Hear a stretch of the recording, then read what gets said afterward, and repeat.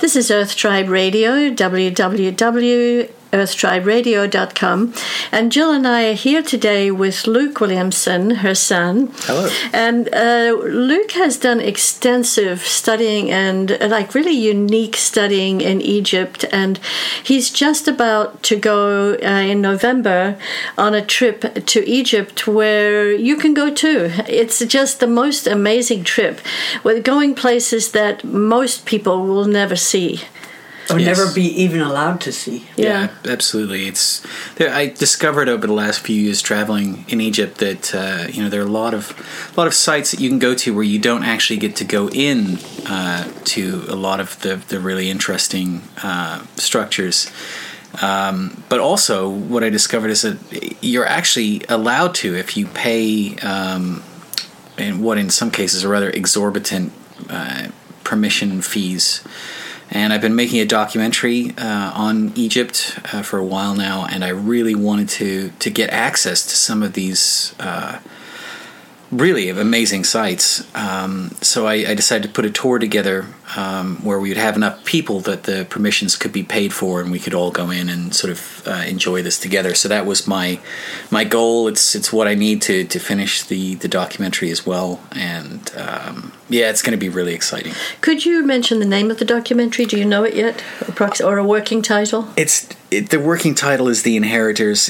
But it's not set in stone. I'm still getting there. And if people want to go on, so many people that are listening want to go on this, what new things or what unique things will they see? Well, it's first of all, the trip's in November. It's going to be from the 11th to the 25th. So it's a couple of weeks. And we will be going, of course, to Giza in Cairo, to the Great Pyramids, and we will have a private entrance to the Great Pyramid. So there won't be anybody else in there with us. Our trip has a maximum of 20 people, so there'll only be 20 people. And in addition to the so-called King's Chamber, we will also have access to the Queen's Chamber and the Subterranean Chamber, which are generally closed. Also, on the Giza Plateau, there is what is referred to as the Osiris Shaft and Tomb that people are not allowed into. We have permission to go down into there, and that's very interesting. There are several large black boxes down in these shafts. We don't really know who constructed them. The boxes are larger than the shaft, which was excavated down into the tunnel, so we're not sure how they got there. It's one of a number of really unexplained mysteries in Egypt that revolve around construction of some of these sites. And I think what I've discovered from my research is that there's a very good possibility that a lot of the older stuff is actually inherited.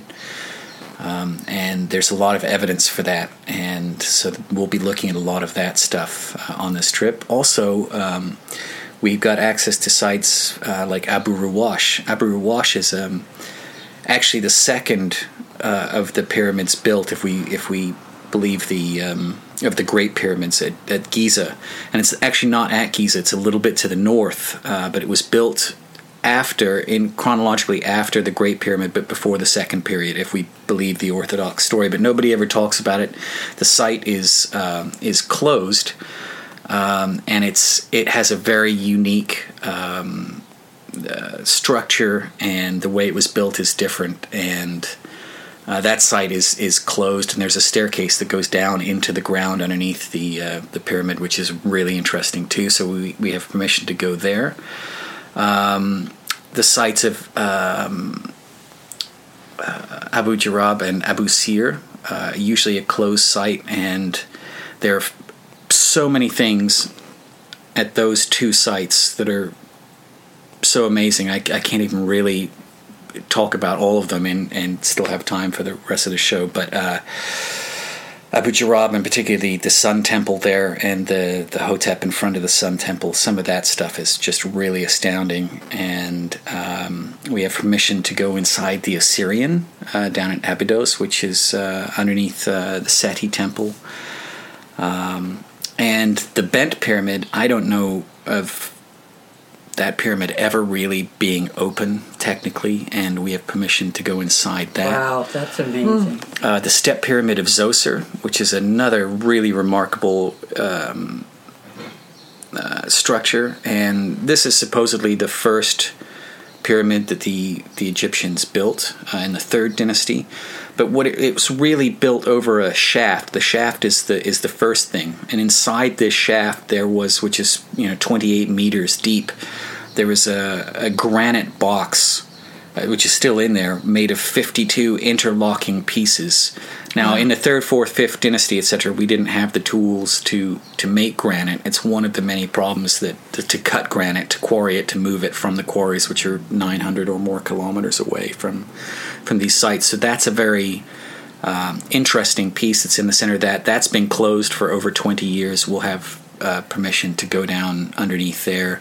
There's some tombs in there that have, or rooms in there that have this blue faience work on it, which is really stunning.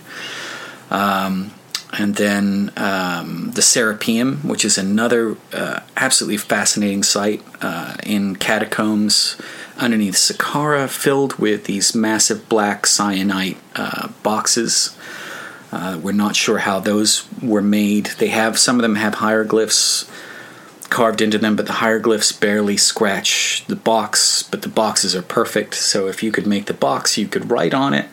There's a lot of different, there's a lot of parts of that are also locked, and we have permission to get into those back rooms there and see some of that stuff. There's so many sites. We're going to Akhenaten's capital of Amarna, and we'll be talking a lot about what he was trying to do when he tried to turn Egypt back into a monotheistic religion, just worshipping the Aten, the sun disk.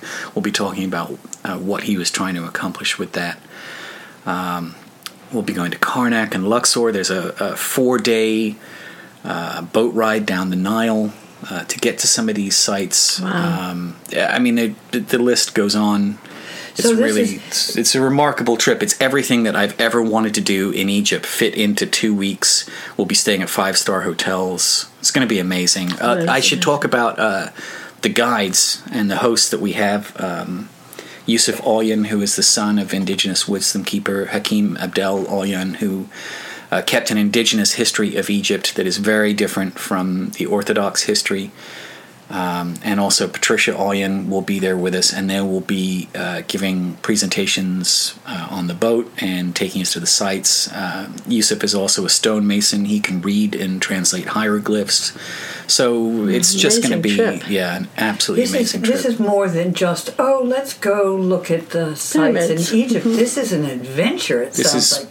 Yeah. An adventure of discovery. Yeah. So in these people that would be really great to have on this trip. I don't know how many spaces are open, but it would be really wonderful, wouldn't it, if there were Egyptologists who come on and can add. Yeah, people have deep interest in Egypt. We're open, to anyone. I think we have seven spots left, something like that. But it's an ongoing discussion. I think we're all pretty open-minded. I don't feel it's my job to persuade anyone of any one particular fact or belief. It's just to open people's minds a little bit that, really we're talking about a culture that's so old, and most of our information comes from, Herodotus, who lived about 500 BC. So his information is coming 2,000 years after we believe the pyramids were built. There are many experts on Herodotus' life who believe he never went to Egypt. So we're taking a lot of our beliefs on how these structures were built and by whom from a guy who was passing on travelers' hearsay 2,000 years after they were built. Gosh. Luke, I was wondering as you were talking, some people might be a little concerned about the safety issue of traveling to Egypt. Can you speak about that? Well, the world isn't as safe as it used to be, maybe, but I've never felt unsafe in Egypt. I've been there quite a few times. We will have, once we leave Cairo, we will have a security detail that comes with us. That's absolutely standard. All tour groups have that. But like I said, everybody. I've been 4 times and spent up to a month there at a time, or 6 weeks, and people are very friendly, and I haven't had any personal concerns about that. That's great. So just finishing now, for if anything you'd like to finish with before we, anything you want to share with people who might be thinking of joining?